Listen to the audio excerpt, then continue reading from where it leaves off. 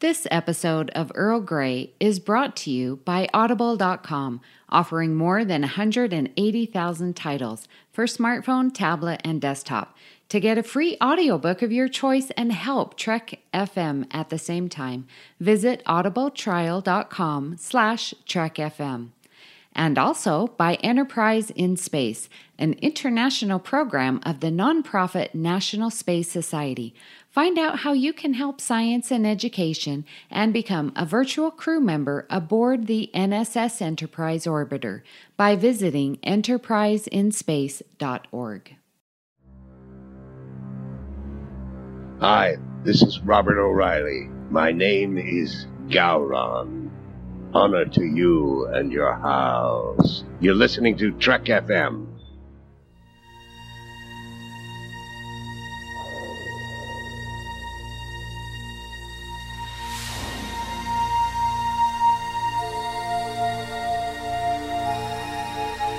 Tea Earl Grey hot.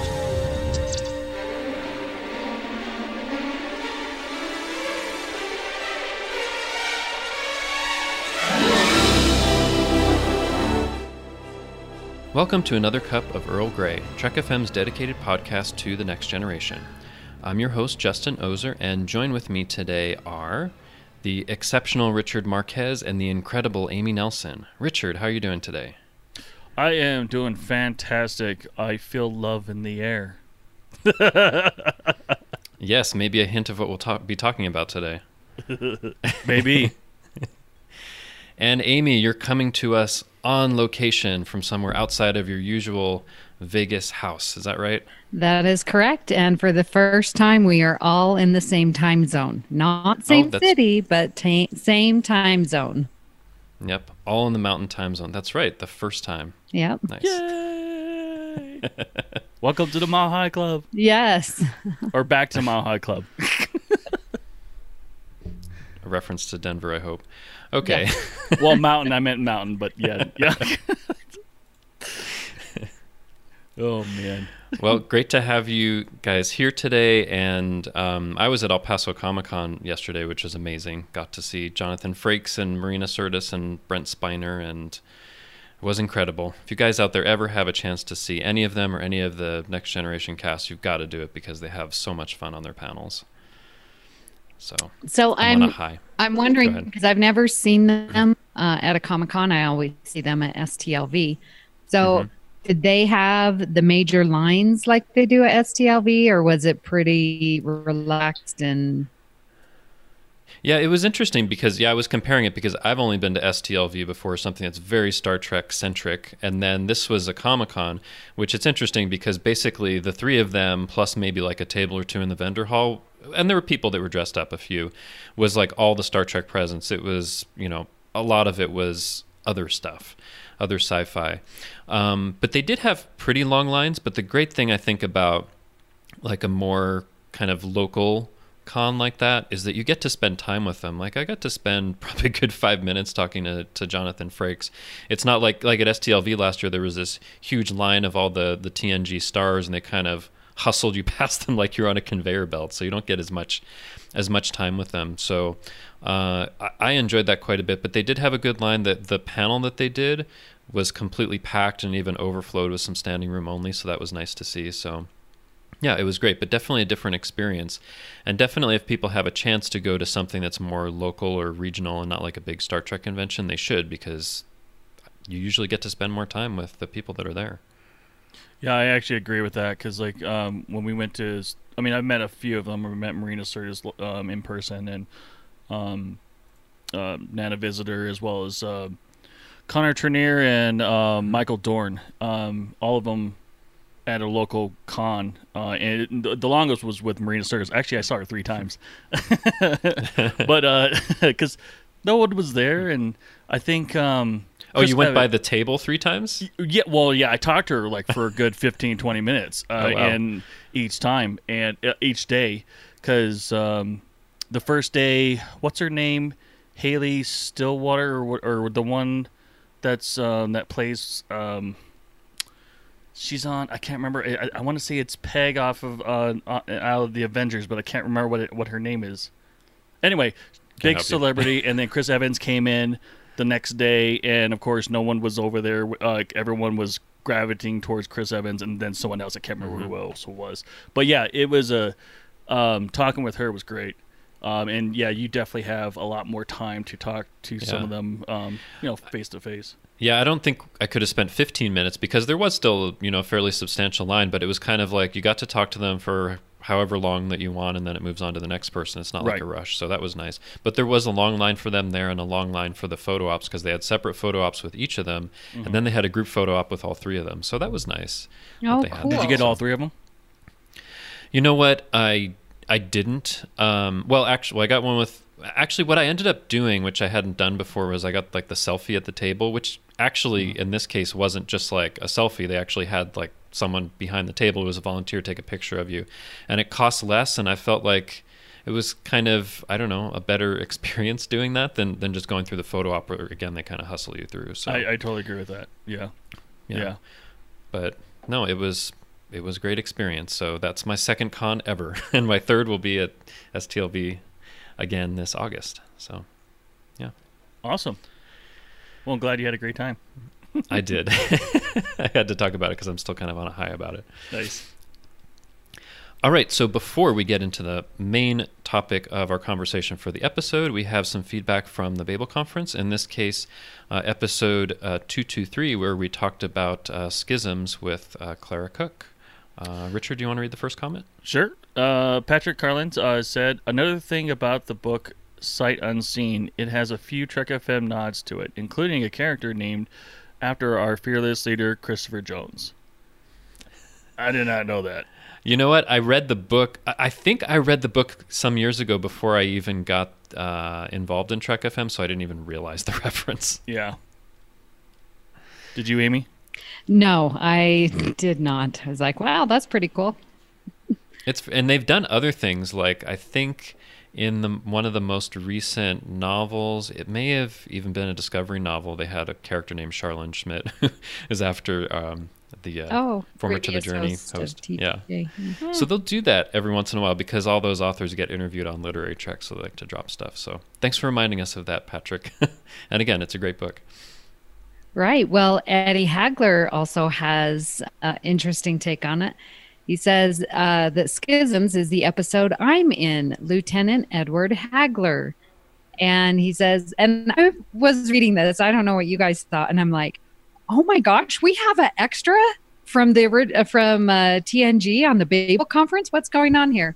And then he continues saying, my headcanon, the Lieutenant Edward Hagler that had polymer in his bloodstream was a failed clone. The thing that came through at the end was the real Lieutenant Edward Hagler.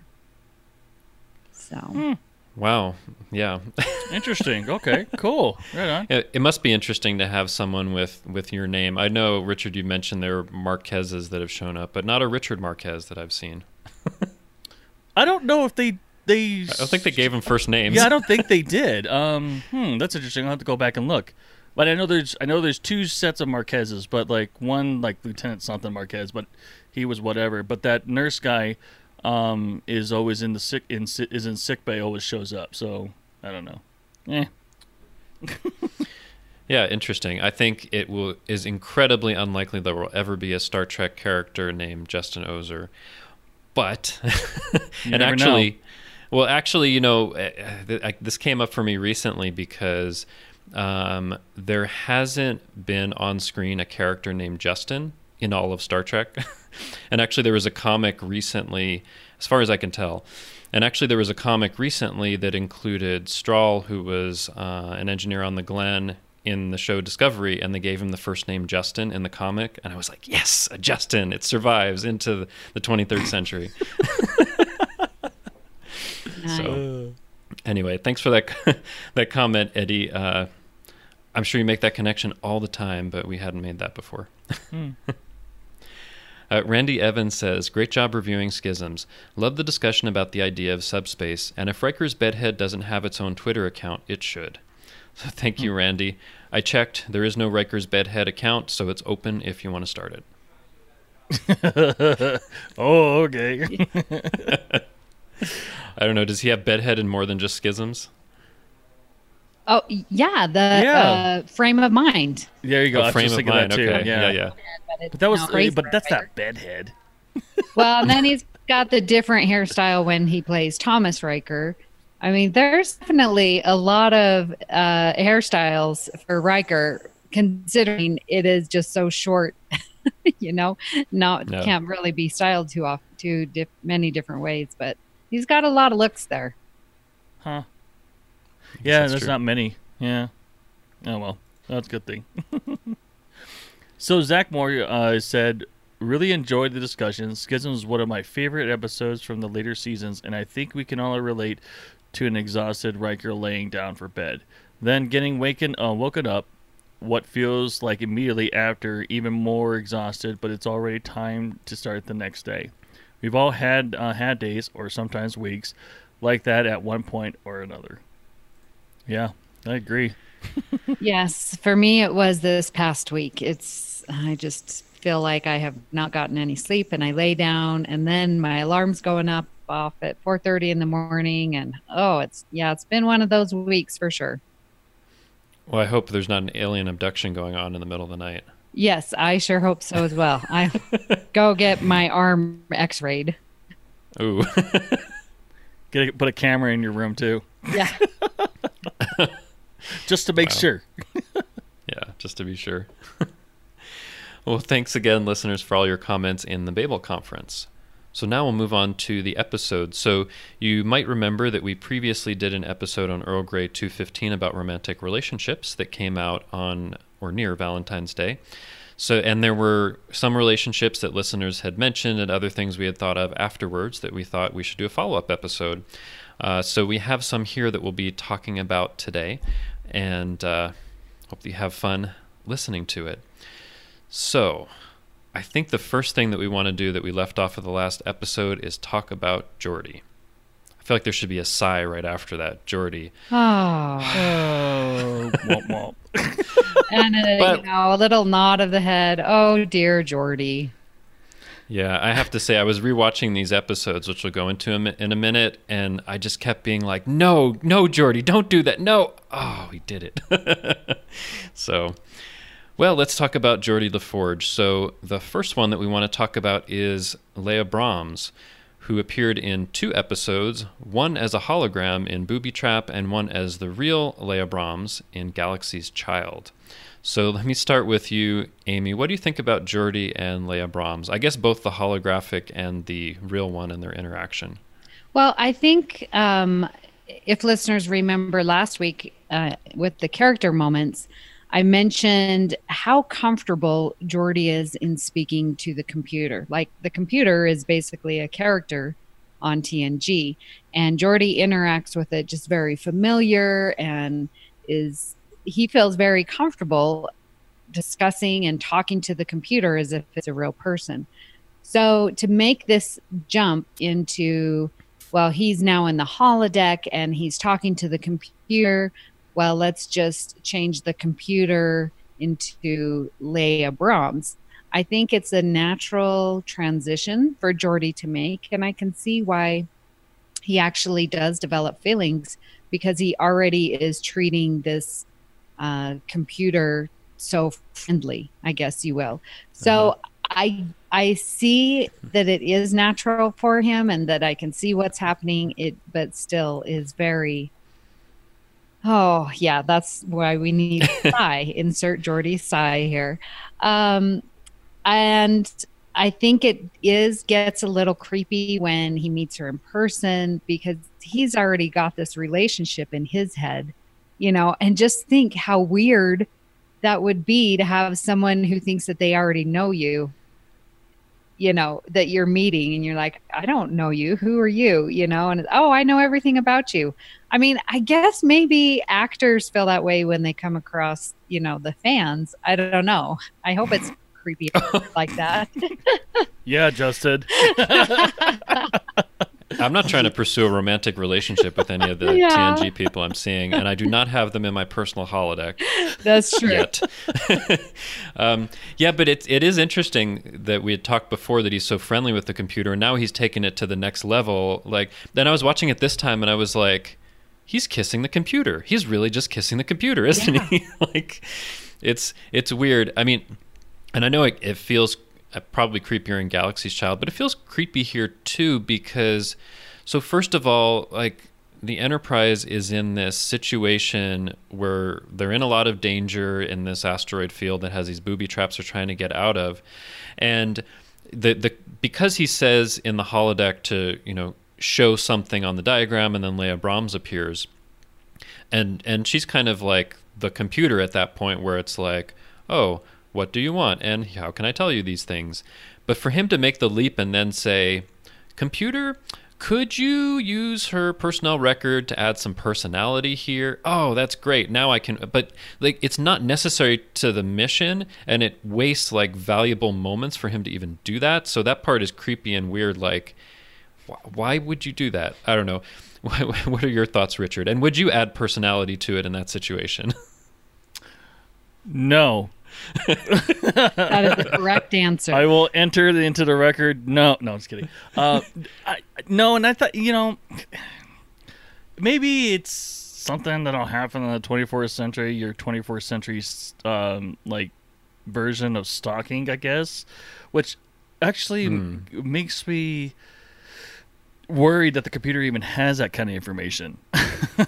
You know what I mean? Like on hand or something like that. Or it's, yeah, it's just, well, they're going from the personnel record, but I was thinking, like, are there really things in the personnel record that would tell you, like, what they like to eat and what they would smile at and stuff? It just seems like the computer is making some leaps. No, Maybe. because when you join Starfleet, I mean, as in the Army or any military forces, like, you're taking a psychological evaluation. So I'm sure. And they ask you your favorite food? Yeah, they ask you the same thing. You know, they have you do the psych eval when joining Starfleet. So you have the psychological, you know, and right, but you would think that a computer on a starship out there shouldn't have access to the psychological evaluation for the purposes of a holodeck simulation, it's right? Starfleet records, so he's asking, you know, get this record. I'd hope my psych eval would be, you know, somewhat maybe confidential. Have a level of clearance. I don't remember them asking what kind of food I like in the psych valve.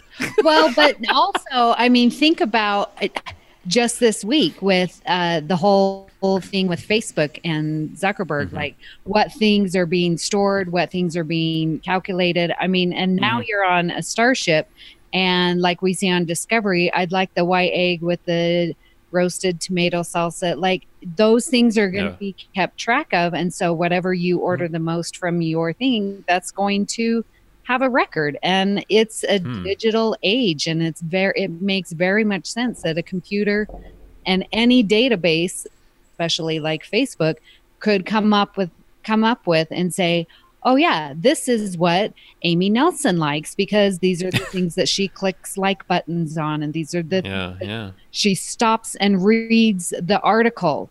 Like, it's keeping track of everything. And yes, Richard, we should be scared.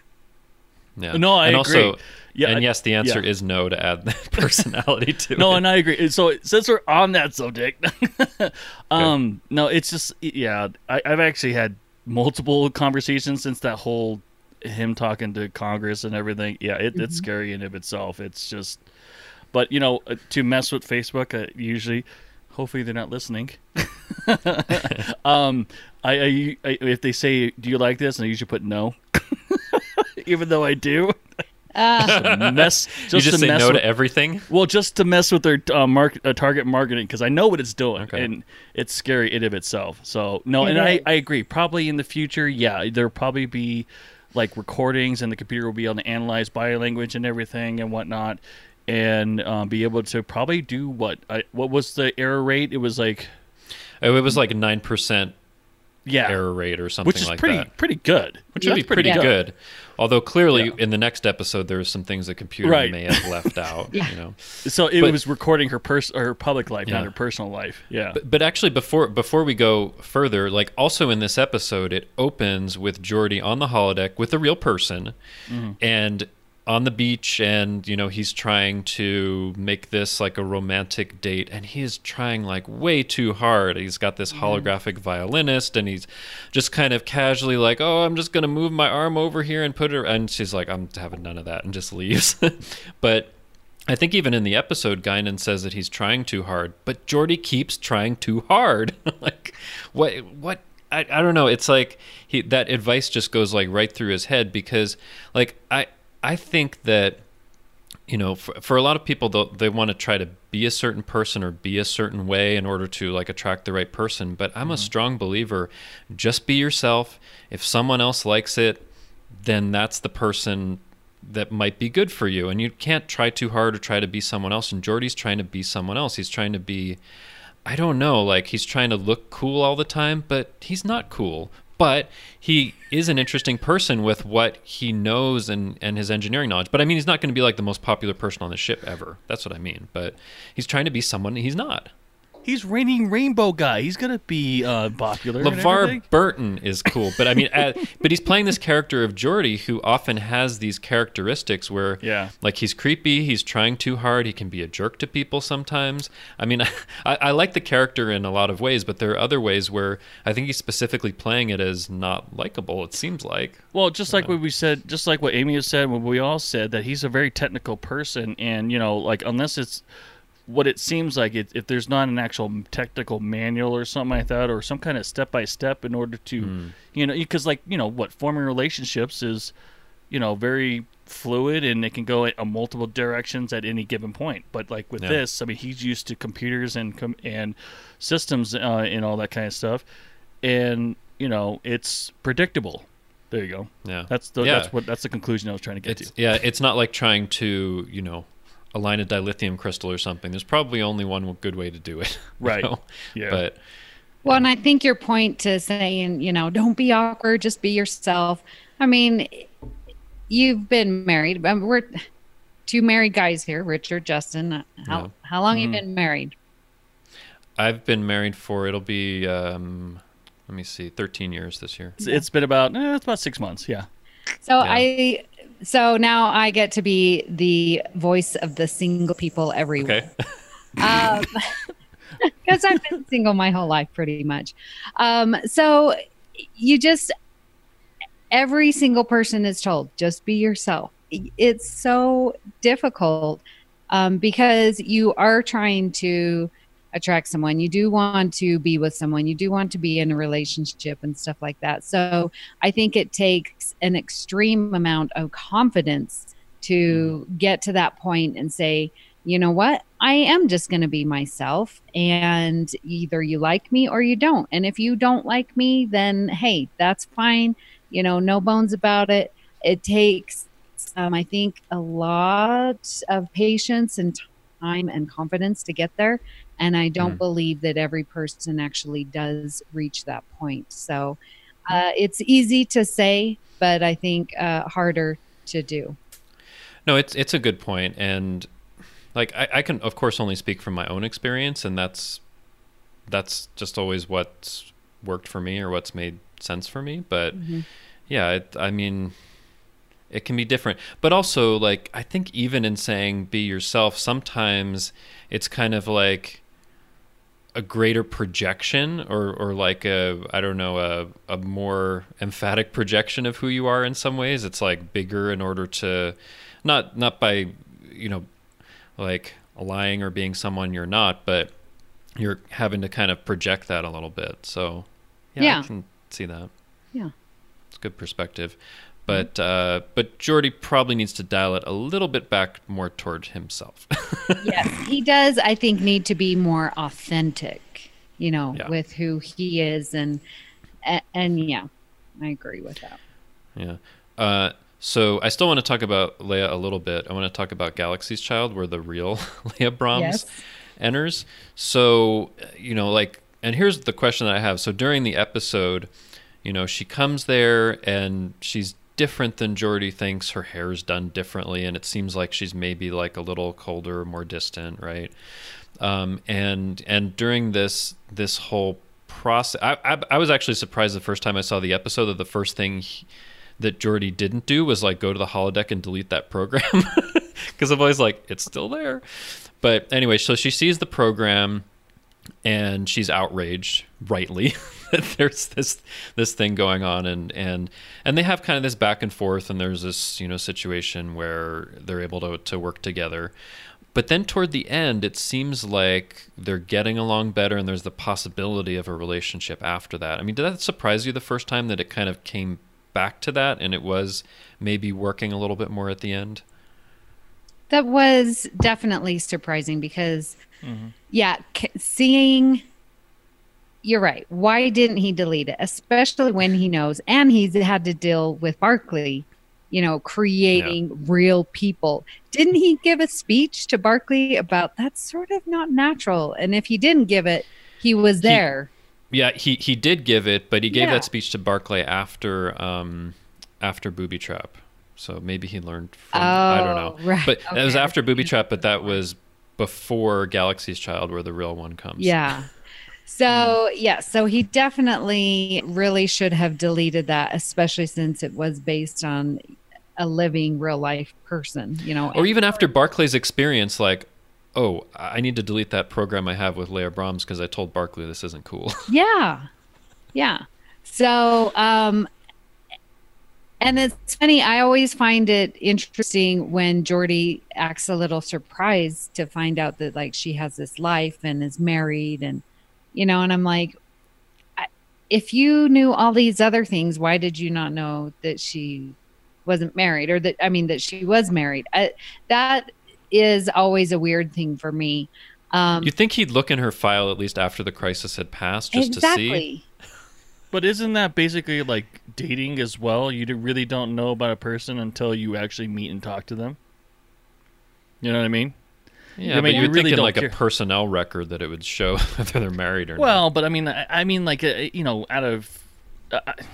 I would hope there's privacy in the 24th century, especially when it comes to your personnel record. But I mean, especially when you're meeting someone for the very first time, you're not worried about they're married or not until you actually talk to them and get to know them, sort of thing. Before, unless obviously the normal, oh yeah, there's his wife right there, so never mind, sort of thing. Or it would have been funny if in Galaxy's Child he sees her on the transporter pad and is like, is there a Mr. Brahms in your life? But no, he wasn't going to ask that. Probably not. And I probably wouldn't either if I'm meeting someone either. I mean, I don't know if they believe in rings and all that kind of stuff in the future. That's a good question. So maybe. I mean, it's not like you have like a bubble that shows up over your head, your status and all that. Yeah. So I am wondering what about Geordi or the situation that she decides to say, yeah, this guy isn't a creep. Let me be friends with him. Like, what was it? I mean, I don't know if I could make that transition. Well, and the thing that I always concerned about is it sounds like it's rewarding his behavior. Like, yeah, you might have been like a creepy jerk with this, but I'll give you a chance. Yeah. I don't know. It just kind of felt like it a bit came out of nowhere, and they just felt like they had to wrap it up that way. But yeah, and as I mentioned before, they actually get together in the books after her husband dies, which is weird. But anyway. Well, isn't it talked about? I don't want to misspeak, but sometime in the future that Geordi ends up with Leia. Oh, okay. I think that is that parallels. Maybe or is that's in All Good. Is that a reference in All Good Things? It might be in All Good Things. Yeah, All you Good Things is what I was thinking. Yeah. So anyway, I don't know. For me, it just always seems to come out of nowhere. Like, really? He was the guy that added personality to this holographic depiction of you and, was romantic with it. Yeah. Anyway, it's interesting. So we've been talking about Geordi and Leia for a while, but I think it's important because a lot of people think about that when they think about Geordi. Yeah. But there's another Geordi relationship we wanted to talk about, and that is Aquiel, which you see in the episode Aquiel. So if listeners might not remember, there is a mystery at this messaging station, I guess it is, where they route subspace messages. And this Lieutenant Aquiel is missing. Eventually, she's found, and there's some coalescent being, and they're worried maybe it's her or maybe it's this Klingon, but it turns out to be the dog at the end, which is not a good ending. But yeah, like with this one is kind of interesting as well, because they think Aquiel has been murdered. So Geordi is going through her personal logs and stays up all night and finds out like everything about her. And then when they find her alive, it's kind of awkward. But they end up getting romantic anyway, even though she's under suspicion for murder. I don't know. What do you think of this one, Richard? I'm surprised he didn't make a hologram of her in this one. You mean after he saw the personal logs, he just went over to the Enterprise and be like, downloaded them and just created a hologram program and that would be really creepy because she's supposed to be dead at that point. Well, at least she wouldn't be living. There you go. The actress gets some more screen time. There you go. Yeah. But like it's so. I mean, I actually like that episode. I just don't like the ending. You know, because it should have been like her dying and then him. I guess like falling in love with a pen pal or something like that, or who she was and sort of thing. That would have been. I thought, thinking about it now, I think that would have been a better ending. But like, it's a little creepy. Not gonna lie. Well, I see, but I mean, I think he is maybe following some orders and looking at the personal logs because they think she's dead and they want to find out about the murder investigation. Yeah, but he still does. But he doesn't have to fall in love with her or romance or in his head with her. I don't know. Yeah, true. Amy, that's what's so annoying. You're like, dude, and it's the episode to me is fine, but just seeing Geordi go through the same mistake, in my opinion, of falling in love with, again, starting off with this computer relationship. Computer, pull up the personal logs. Oh, this is so interesting. Computer, so it's still this secondary way of meeting someone face to face. It's like he falls in love with her before meeting her. And I just, it's at least she was single. Yeah, that's true. That's true. And I just feel so bad for him. It's like, yeah, you're doing your job. And so why are you bringing your personal feelings into it? Why are you allowing yourself to, that's not an excuse. No, I'm not saying it's acceptable, but I'm saying that's why. Yeah. He's a cat. And it's just like, no, Starfleet, you're supposed to have control. You're supposed to control your emotions and you're supposed to control and you're supposed to know when, and I just like, no, you can't be doing this to every computer, person that you meet. Oh. Yeah. Well, and poor Geordi, so he falls in love with her, and they have, a little romantic relationship. And then at the end, Geordi's like, oh, I think I can find an opening for you. And she's like, I'm good. I'm just going to leave. Yeah. Well, it's like when he tells her that he's been looking at her logs and everything, it's like she caught up with all everything he said or thought and everything. I'm like, oh, yeah, okay, I'll just give you a kiss. I was like, no. And and the glowing rock that she has. Oh yeah. The first time I saw this episode, I think there was that glowing thing in her culture, and I think she said something like it can enhance love, and I was like, are they going to have like a sex scene with this thing? Oh no, good. They're going to keep their clothes on and just hold the rock, but that's weird too. I don't know. Just like the whole thing, because like somebody's gotten murdered and she's under a cloud of suspicion and he has time for like this relationship. It's weird. Weird. I don't know if there's more we need to say because we've been talking about Geordi for like 20 minutes. Yeah. It's like those magical rocks that they had at Enterprise, where they right. Like about? On the little holodeck. Yeah, that's probably what it was. I don't know. Rainbow rocks, yeah. Rainbow rocks. I just remember they were kind of like sparkly colors, maybe. It's been a while since I've seen Were they? I thought they glowed. It could be. I haven't seen the episode for a while. They've used rocks okay. for a lot of things. That's true. That's very true. Remember with Troy and the one guy, and he transferred his negative feelings to her through the rock? Oh, yeah. Man yeah. of the people. It's a convenient prop. You can find it anywhere. Oh, there's a rock. We just found it outside the studio. Well, should we move on from Geordi? Have we said all we need to say about him? I think so.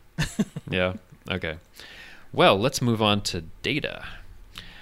So let's talk about Data and Yar. So Must kind we? of see the. I have it on the list, so we're going to talk about it for a minute here. Okay. Okay, what do you think about Data and Yar, Yeah, I don't like Amy? it. Maybe it came too soon in the season, or it was season 1, episode 2, right?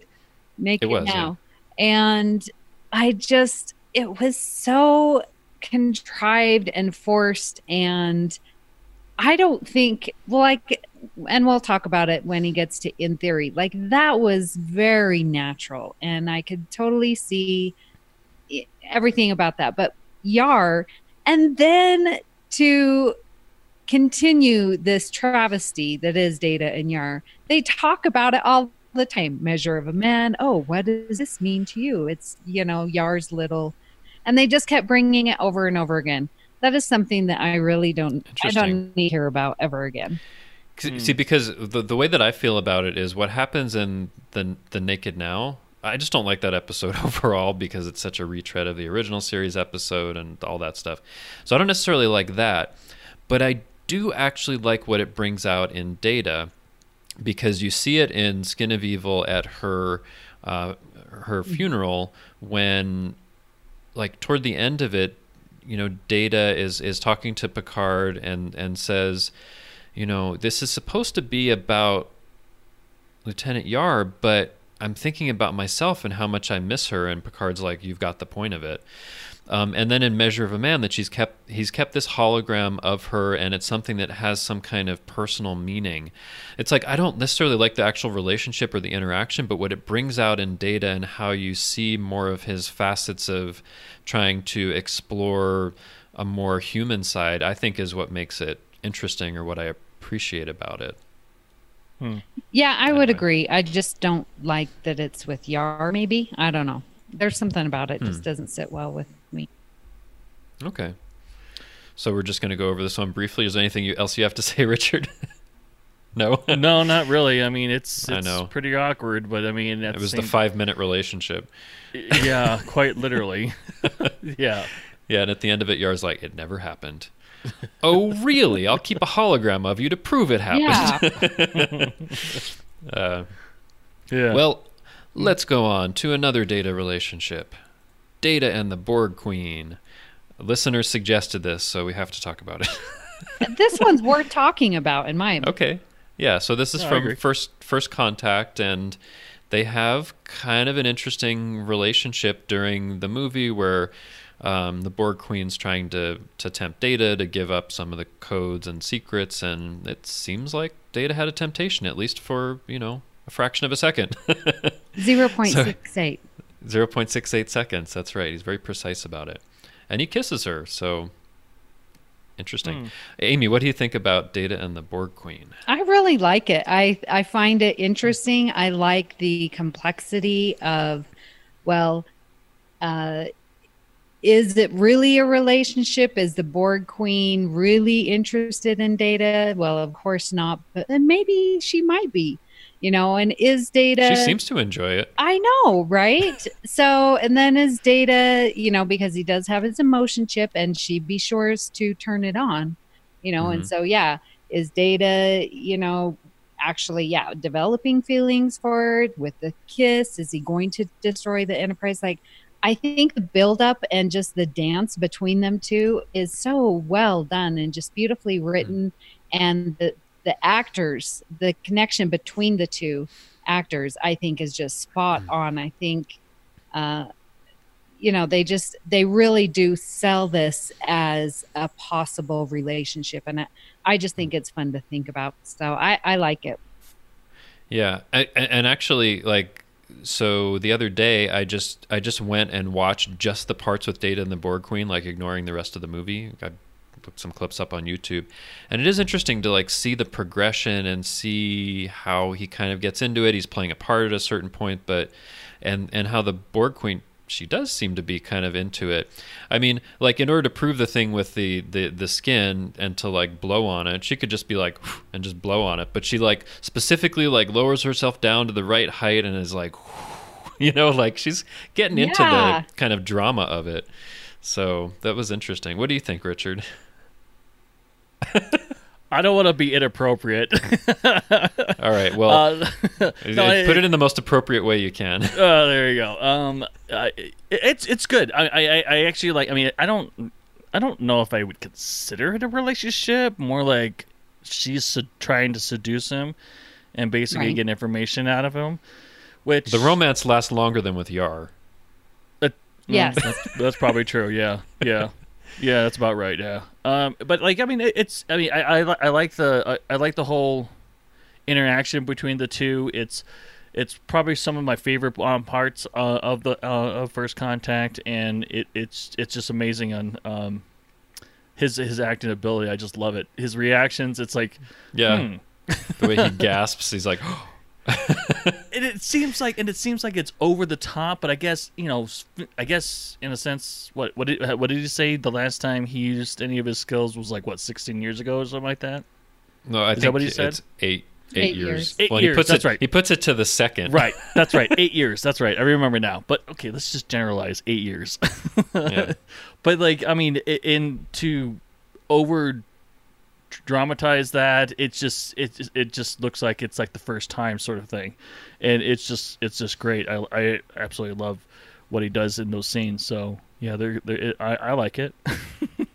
So yeah, and like, you know, of the 3 Data relationships we'll talk about, it's the only one with someone who is maybe a little closer to who Data is as kind of a more artificial organism. Good point. So we can kind of relate at that level, right? Yeah. But you would think that not only would she do physical, but she would do attack his mind as well. You know, like put a data port right into the back of his skull. Yeah, it was interesting how, you know, they were saying, Data was saying, oh, you can't assimilate me, but there must be some way they could hook him into the collective. Right. You know, so he could hear their thoughts or something. I don't know. Maybe you have to have like a little Borg Android adapter in order to do that. A lightning port or something like that. Yeah. I mean, you know, you can convert different inputs. Like you could have your VGA cable on your video monitor and plug it into USB, you know, something like that. Yeah.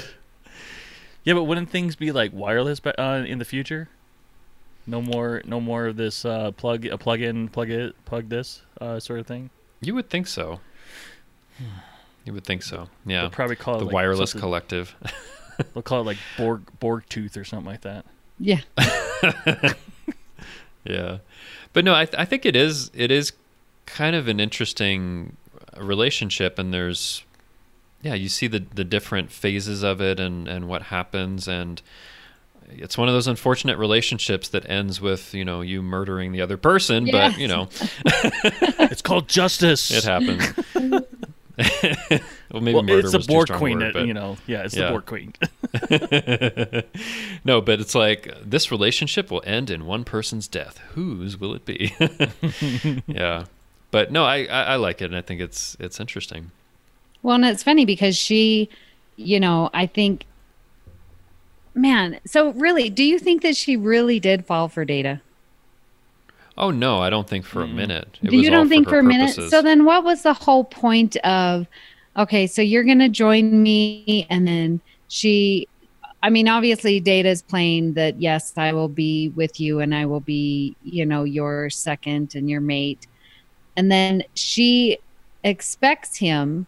And so does she trust him now to, okay, enter and, you know, kill the Enterprise?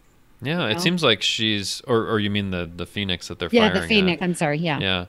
Yeah. It seems like she has that expectation because she's surprised when it misses. Yeah. Mm-hmm. Yeah.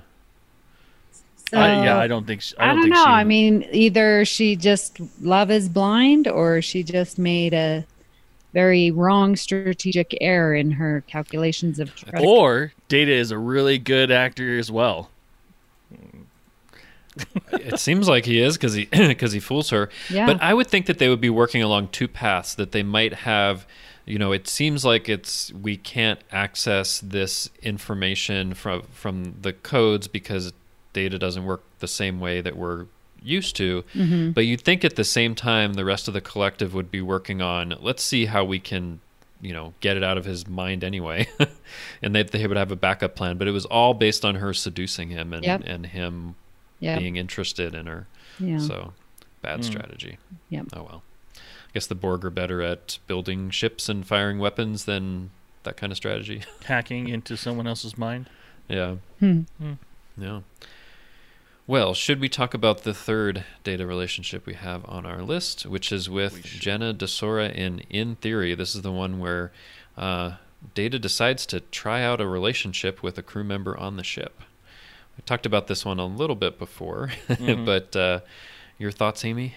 I think I really do enjoy this episode. I think it's so fun. I think it actually tells a lot about Data and tells a lot about Jenna. And I love at the end, spoiler alerts, that she finally makes that connection of, I just fell for another guy who is emotionally unavailable. I love that connection that she makes, and she's able to do it with, in my opinion, a safe person like Data, that's, would never harm her, would never, do something intentionally to her, that she's able to see that and make that connection. So I think this is a great relationship episode overall, because we do get to learn so much, but I really like that clincher at the end that she makes about her realization about herself. Well, I have a question for you, Amy, because I think I really like the episode as well, though I don't quite like the ending as much. But, I know that our fellow host, Brandon Shamatala, has some issues with this episode, and he thinks it does a real disservice to Data, and that he's treated as kind of nothing more than a robot, and he's a lot more than that. I mean, what do you think about that? Well, he is an android, and I'm still... I know it goes back and forth, and I've listened to the whole mission log thing. Like, I am going to believe, because the writers have said, and because it's been said, Data doesn't have feelings. So I'm going to go along with that. So I don't think he's treated unfairly at all. I think he's experimenting. He's doing this social experiment, and it doesn't work out. So he's going to delete the program. Yeah, like actually, as someone pointed out from a previous episode, they don't actually specifically say that Data has no emotions until I think it's toward the middle of season 3 in Deja Q. So, yeah. But it feels like to me it's heavily implied before then, but they don't really say anything about it, and they kind of move more toward no emotions. But anyway, I thought I'd mention that just as a different point of view. But what I think is also interesting is, like, in this episode, it's not like this crew member Desora is someone who's new to Data and is just there all of a sudden. He's talking about that they've had this friendship that's gone on for a while, and Data is supportive of her and knows about past relationships, is going to help her to remind her of what wasn't good about past relationships. So I kind of like that there's some history there, and I think, as I said before, it would have been interesting if the relationship continued past this episode and we could see more of it. But Richard, what do you think of Data and Jenna Desora in Theory? I like the relationship. It's just I don't like how it ended, especially when you have when he says, "Oh, I'm gonna delete this program because I have no use for it." So I'm like, with his passion to be more human, that would be something that you actually would keep and learn from and all that kind of stuff. But overall, I actually like the relationship on how it changed. Him trying to figure out what she likes, what kind of person that he should be, and it's like we said before, you got to be yourself in order to make in order to find someone, as well as make a relationship work as well, and I mean, I like him trying to figure it out and everything, and in a sense, he's trying to find himself and also trying to find out what kind of person he should be like. When in reality is, he should be himself, as as a person. I mean, obviously, in a sense, I guess you want to say she fell for him. I guess is probably the closest word or phrase I could think of to why she would start dating him. But like at the same time, like we said, he's in a sense emotionally unavailable. So well, he seems kind and supportive, and that's what she likes. Right. And I think she's really jarred by him trying to take on this persona and like yelling at her and stuff, and she's like, "What are you doing?" Because she wants him to be that kind and supportive person all the time, but he can only work, it seems, based on what he's read about or heard. Which is interesting because, like, for us as humans, we often work on what we've read about or what we've heard or what we've seen before having a certain experience. So I don't know how Data would be all that different, but I don't know. It does have limitations. It seems, when he goes in and, tries to start this argument and she's like, what is going on? Like, I think she could feel that it was contrived. And I think you can see that and feel that when you're in a relationship with someone who, is playing games. I equate that the same way. And it's like, why are you playing games with me? Just be real, just be authentic, just be honest, And I think she sort of, is like, why are you playing this game, quote unquote, running this program, just be authentic. And I don't know. I sort of made that connection. She definitely was flattered that he did write a program, but it was that program that changed him, Mm-hmm. and it's like, you can't have it both ways, woman. You mean you can't eat your cake and or have every cake and eat it too? I don't know, but it's you do get to see the entirety of a relationship, after at the very beginning at the, after the concert, and she's all self-deprecating and, oh, I should have done better. And, they're sitting there with O'Brien and Keiko, and I almost feel a little bad for Data because before he writes this program, like he will say stuff that makes her laugh. Oh, Data, and but it's like she's laughing at him because he doesn't know that he's saying is funny. And I'm like, that's a little mean. I don't know. I didn't take it she was laughing at him. I think what she was laughing at was kind of, I don't know, his personality, that he could be funny and make jokes and not realize it. I don't know. Yeah, so Could be right. He's saying something. She takes it as a joke. I mean, it is funny, but he's not knowing he's saying it. So you're not laughing with him. So you're laughing at him. I don't know. All right. Well, so shall we move on from Data? We shall. Okay. So far, all of the relationships we've talked about were doomed to some sort of failure. But let's talk about one that continues and is successful in its way. And that is Miles, O'Brien, and Keiko, who appear in some episodes of TNG, a number of episodes of DS9, but we'll just talk about the TNG stuff here. So what I think is interesting is that I think a lot of people get annoyed by Keiko, but I don't mind her, and I kind of like the O'Brien-Keiko relationship. But Amy, what are your thoughts on it in TNG? Well, I guess, and I don't know if it's with the relationship specifically, but I find it so interesting that O'Brien and Keiko are so entrenched in their cultures that it sort of causes a rift sometimes between them. And I think, I don't know. I think that's the only part about it that I don't like. I love that, they come together and they have their little tiffs, and that they definitely have some love for each other, and they have this baby. And so we get to see them by themselves. We get to see them interacting as couples like we do, in theory. So I don't mind it. I don't think I would miss it if it were gone. but I don't know. What do you think, Richard? I absolutely love their relationship, and I really wish they would have showed more in TNG than they did, like they did in DS9. Hmm. Because it's like your classic, it's like your classic family. I mean, it's considered a family ship. Well, why not show families? And O'Brien and Keiko is that family that they could obviously depict on an actual starship. Show the stresses like they did in DS9 with Keiko, and then and they could have done all of that. What are the stresses of actual interstellar travel? What are the stresses of having like Molly, or what was the other kid? Hoshi wasn't the other one? No, not Hoshi. No, Yoshi. Yoshi. Thank you. Yeah. Yoshi. Well, who gets born in DS9? Yeah. Right, exactly. Yeah, exactly. But I'm just saying, like, why not show the family dynamic on how it stresses how it can stress? I mean, obviously we don't know yet, but we can only assume.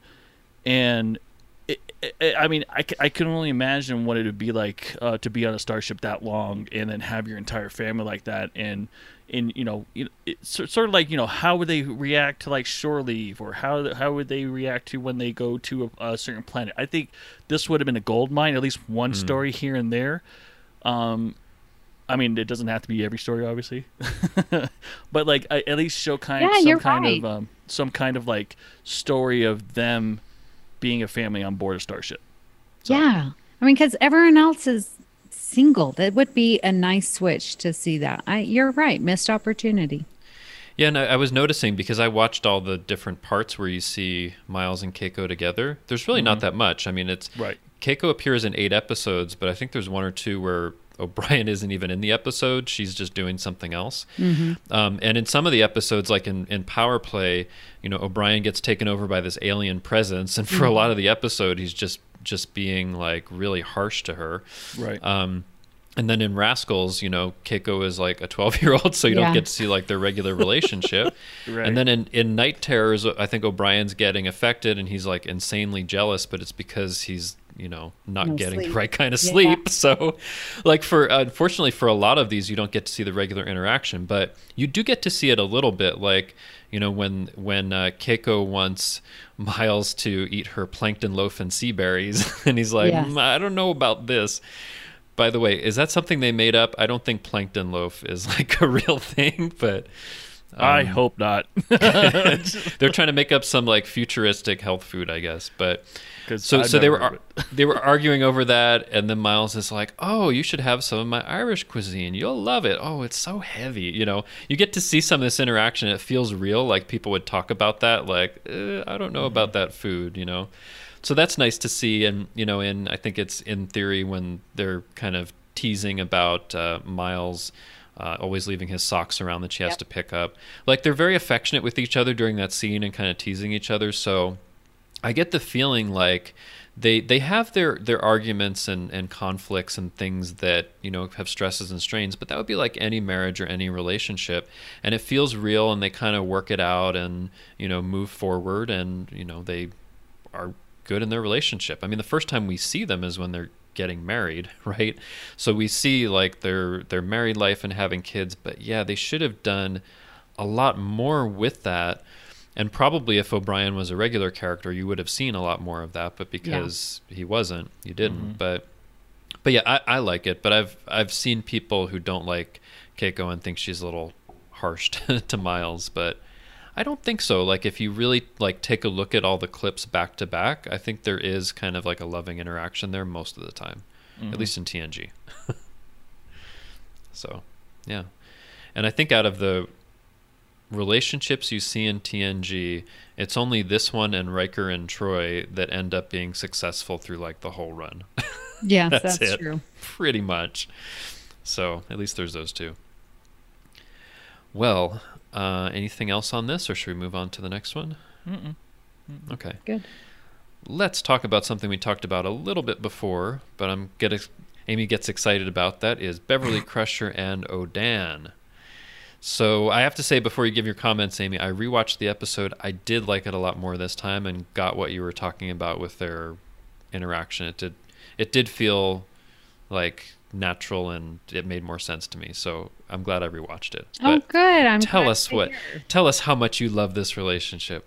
I do. Well, and I feel like I'll be duplicating what I said last week, but I will gladly say it again. I just feel okay. So, yeah, we get to see the opening shot in a passionate kiss between, Beverly and Odan. I mean, just what a opener. But it just is so realistic and natural. And the characters, they have good chemistry on screen.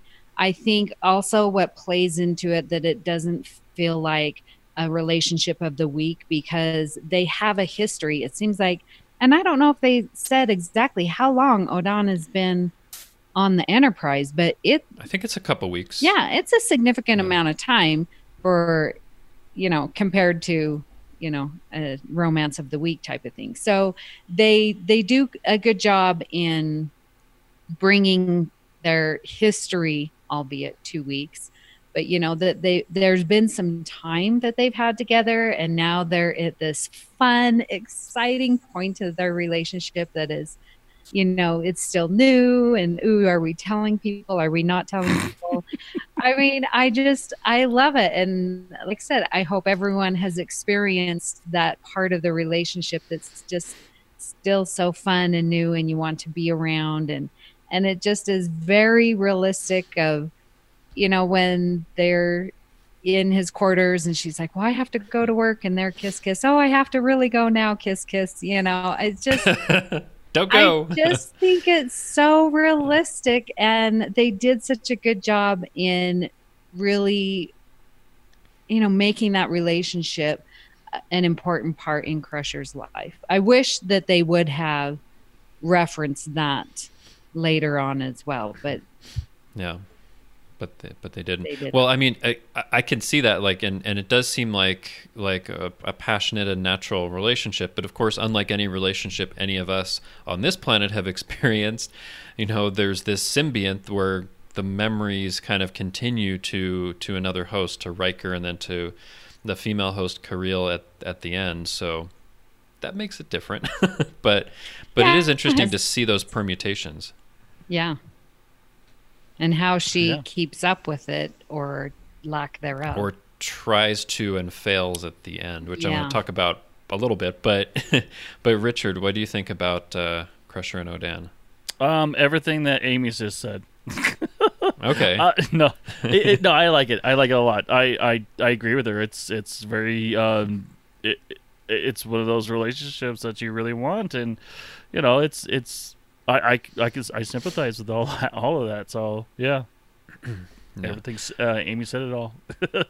Well, so here's the question that I have. So she has this great relationship with Odan, but the host body dies and has to be put into Riker while they're waiting for a new host to come. And she struggles with it, and she has all these issues with it. But then eventually, okay, we'll continue the relationship. I'll kiss you, and we'll continue on, and I'll help you out, whatever. Yes. So she seems okay with that, yes, even though it's clearly going to be temporary. Then at the end, to Beverly's surprise, the next host is a female host. And at the end of it, she has this explanation. Doesn't specifically say, oh, it's because your host is the same sex that I am, but she says something like, I can't keep up with these changes, it could be temporary. But when it was with the Riker as the host, she was willing to be okay with it being temporary. I always had the feeling that if it was a male host, that she would be more open to continuing that. I mean, and I always think about that when I think of this episode, and I wonder, Amy, what you think about that. Yeah, I agree completely. I think that she was willing to, bide her time with Riker, because you are expecting that the next host body will be male. And I guess that's a normal assumption, not having any prior relationship or knowledge of Trill. I don't know. Do you think the hosts that are ready might be, half and half? I don't know. But the way Trill society works, but weird, in your mind, I'm sure, if I were Beverly, I mean, I haven't come across a Trill before, and so I don't know. We're just Or maybe she thinks all the creatures hosts are of male habit. or something. Yeah, I don't know. I don't know. But it's definitely that twist at the end, because I think all the viewers were going to assume that it would be another male host, As if And there's this identity that this Trill is gendered. And again, that is how we view the world, not necessarily everyone else. But I think the interesting thing, and they probably get into this more in DS9, is like the host has a specific gender, but the symbiont really doesn't, and has to go through all of these changes. They're in a different hosts that have different genders over time. But I think it is interesting, and probably at the time they were pushing this as far as they could. Beverly says, "Oh, Dan, I do love you, and please remember that." And she's specifically, I think, saying that to the symbiont, not necessarily to the host. And then Kariel, who's the new host, like kisses her on the wrist, which is probably as far as they could go at that point. But I do think it's interesting, and they were taking some risks in even doing that. But probably if it were today, they might do things a little differently. Maybe, I don't know. But it always strikes me as interesting that they put that in there as the reason why it wasn't going to continue. So, any thoughts on that, Richard? No. That covers it. Yeah, okay. Pretty much. Yeah, that pretty much. But yeah, it is interesting in the space of like the 45 minutes. There are like 3 different hosts that she has to deal with in this. There's a lot going on there. Well, and that's why what her statement is at the end, like, that's true. It's like, man, I can't keep up. And if I think about it, like, if I'm in love with someone, do I want them to live forever? I don't know. That seems, I don't know. It's just, because we're so used to dying. We're going to live, give or take 75 years. That's the average expectancy. Yeah. So, like with that, almost that relationship has closure. And so now with Beverly and Dan, like, Beverly's going to eventually die, but that relationship doesn't have any closure. And so that sort of messes with the mind a little bit, I think. It does. I mean, it's established in DS9 that these symbionts can live for hundreds of years across a number of different hosts in different lifetimes.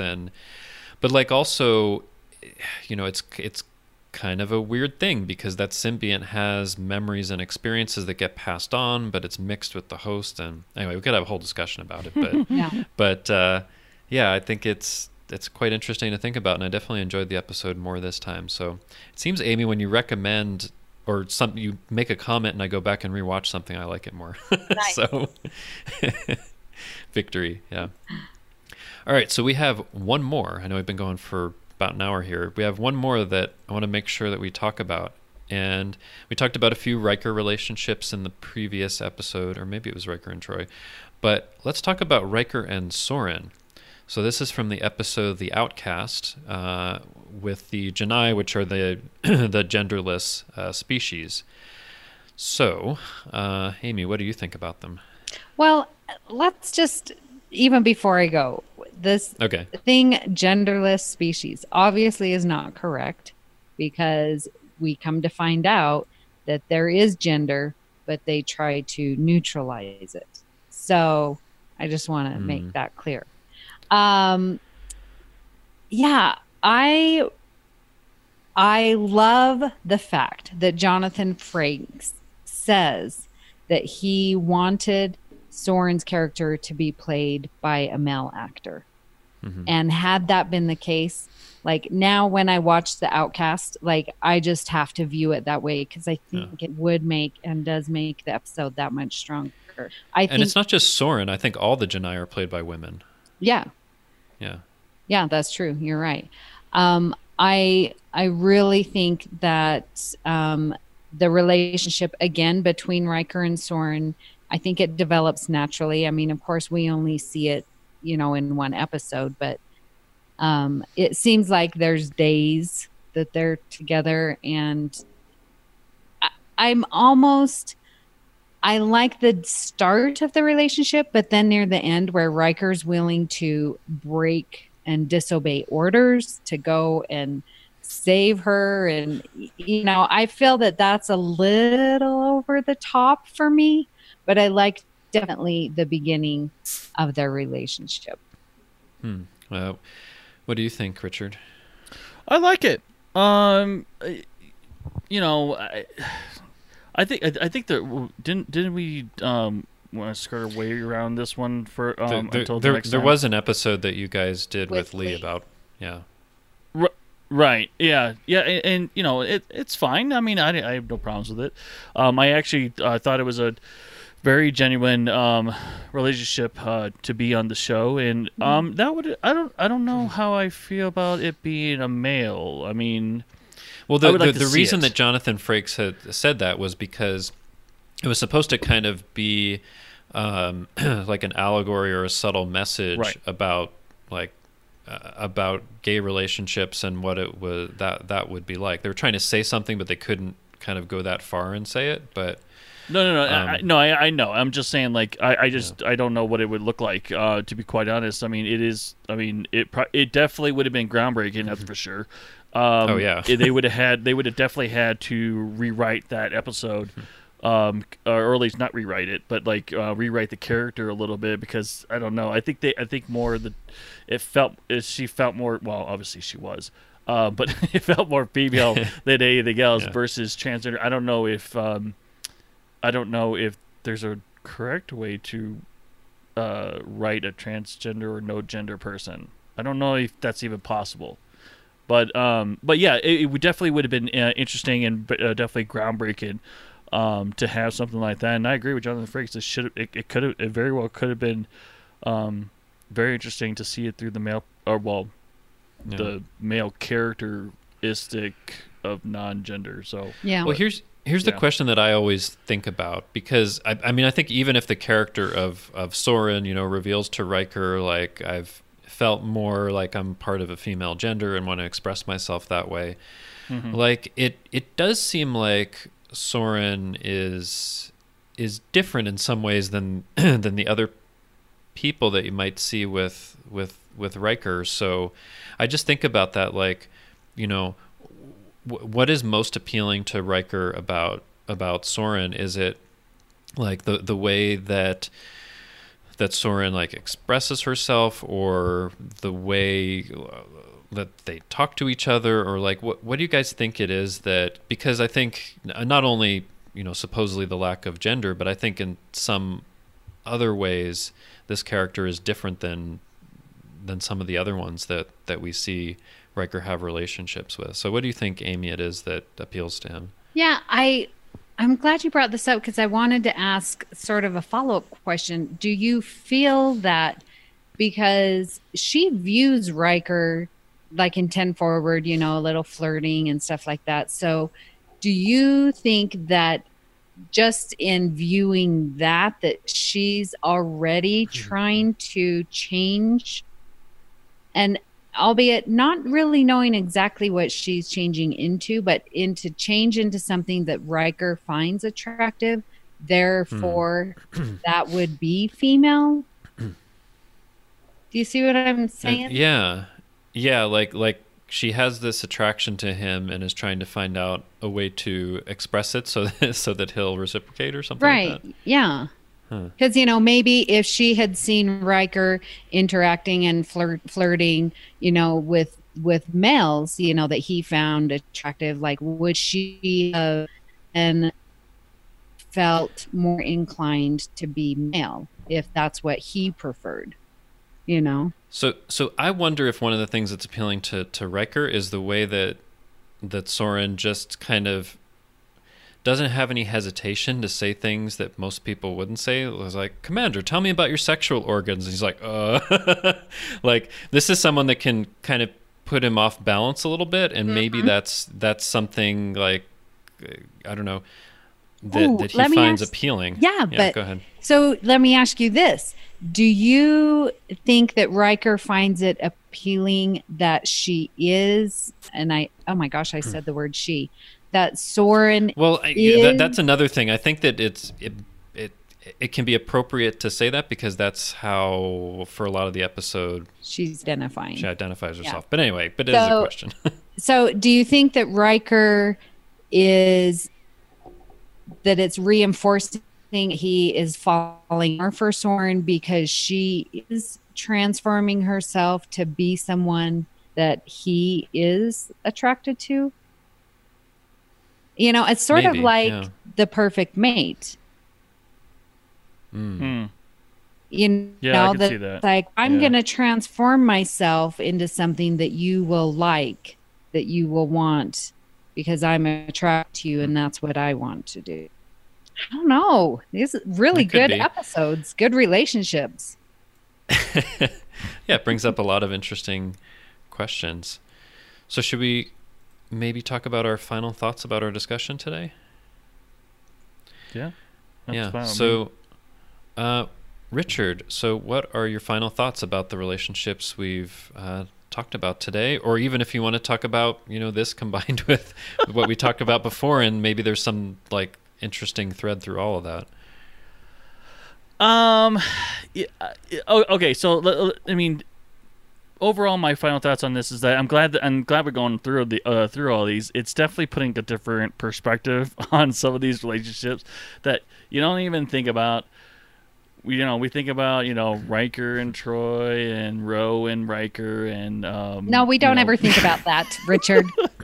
And you know what I mean. And Worf and Troy. Worf and Troy. Yes, there we Worf go. and Kalar, Picard and Crusher. Yeah, right. Yeah. And all the major relationships, but seeing these secondary relationships just makes me think about, they're actually well written. I mean, for the most part. I mean, obviously, endings on some of them aren't really that great, but at the same time, it's we kind of put these to the back burner and not really talked about them like we could for this show. And actually, I'm glad that we did this because these relationships are important just as much as the major ones, and they deserve to be discussed and analyzed and all that kind of stuff.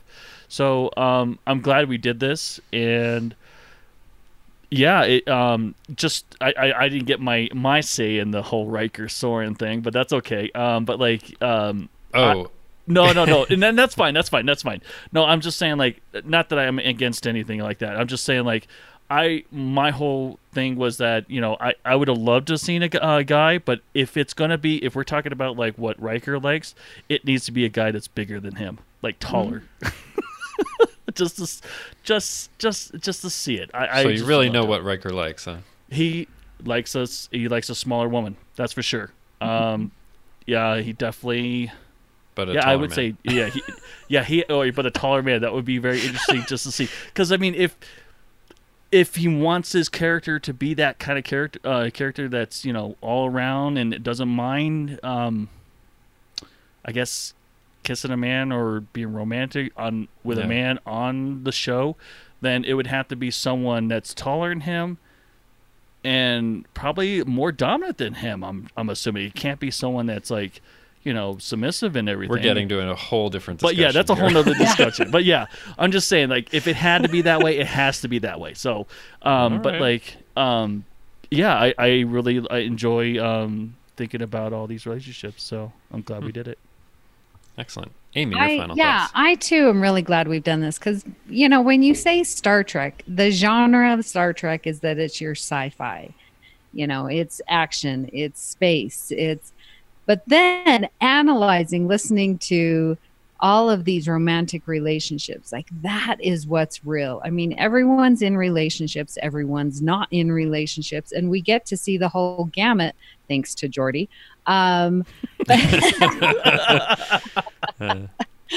But we do get to see these relationships and analyze it, and it tells us who we are as a human race and where we are and our thought processes and how we interact one with another. And, as much as Star Trek is known for, being socially aware, talking about this is basically a drama show. I mean, you could consider this as much a drama show as you can sci-fi with the amount of relationships, conversations that we've had on this. So I'm really glad to have this chance to talk about and ask these questions about how are we in relationships and how the characters show that and how they grow because of it. I totally Excellent. Agree. Yeah, I think it is great that we did, and I'm glad that the listeners had some other suggestions and we could go over this topic as a part 2, because there are a lot of relationships to talk about. And one thing that does strike me is the kind of breadth of it, because you have Geordi with a hologram, and then you have, Data with the leader of a cyborg collective, and then you have Crusher with somebody who has a symbiont that can change host bodies, and then you have Riker with someone with a species that says that there's no gender, and like it's I mean, pretty much the only ones in here where it maybe is more typical are the ones with maybe Yar and Desora Keiko. Maybe Aquiel, although that one's really weird too. No, that. But like there's, but like there's all of this breadth of relationships. So yeah, I mean it is talking about romantic relationships and drama, but in a very sci-fi way in a lot of these things, and I like that because it causes us to think about our own relationships and what's important for us and how much we should be ourselves and things like that. And I think what also runs through all of this is that, like, if you think about the relationships on TNG, it's pretty much just Riker and Troy, like by the time of Nemesis, and O'Brien and Keiko during TNG, that is actually like successful and long lasting. Everything else is doomed for one reason or another. Mm-hmm. And it made me think of the To the Journey episodes they've done recently on doomed relationships, where it's pretty much they're all doomed except B'Elanna and Tom. So it's like there's something about being on a ship that leads to all of these like relationships that don't work out, because on DS9 there's a lot of relationships that actually do work out. So anyway, but it makes you think about the show in a different way. So I like it when we do a topic like this. So I'm glad we came back and did this. Yes. As do I. Yeah. All right, so a preview of next week's episode. So next week, inspired by a couple of Standard Orbit episodes about some unfilmed scripts for the original series, and also a suggestion by listener Tim Hands to do this for Earl Grey, we are going to start, I hope, a series, hope you guys like doing it next week, of lost episodes for the next generation. So I've been doing some research. There's some really interesting things scripts that were developed that were never filmed, so we can talk about some of those what-ifs and whether we like those episodes or there's a reason that it didn't make it to the screen. So hopefully you guys are looking forward to that. Yes, and thankfully we're on the same network as Standard Orbit, so there's not copyright infringements, because we sure do keep stealing a lot of their ideas that they do. So thank you, Standard Orbit. No. It's because I've been batting down his lawsuits and everything. We're fine. We're fine. Okay, good. Oh, thank you. I didn't even have to think about it. So anyway, we'll look forward to that and hope that you'll join us for that. Well, it's been so much fun talking about more strange and interesting romantic relationships on The Next Generation, but that isn't the only thing we've been talking about here on the network. Here's what you might have missed elsewhere on Trek FM. Previously on Trek.fm. The Edge, a Star Trek Discovery podcast. Also, and this might be me reading way too much into this, but I feel like because Tilly ends up being so instrumental in what happens later in the mirror universe, part of me when I was reading this wondered if in the back of my mind Stamets is like, I need to have one person, and Lorca's like, oh, I want to make my own oh, Tilly, that's who you want. Yeah, okay, sure. To the journey! This is Jeff Foxworthy, You Might Be a Redneck If. Oh, Lord. If you fall in love with a hologram... You might be in a doomed relationship. If you fall in love and it never really happened... You might be in a doomed relationship. If you fall in love with someone manipulative... You might be in a doomed relationship. If you can't even remember your own name... You're definitely in a doomed relationship. The Orb. So I'm going to destroy your computers, so if you want to fight, you're going to have to use real bombs. I hope you're ready, because I'm leaving. You figure it out. But of course, trailing the Enterprise is always the Starfleet cleanup ship that comes in and cleans up the mess. Yeah, the USS Broomsweep. Right, yeah. USS Broomsweep. Standard Orbit. Can we not just go to just a planet and everybody has dark complexion and it's not a thing?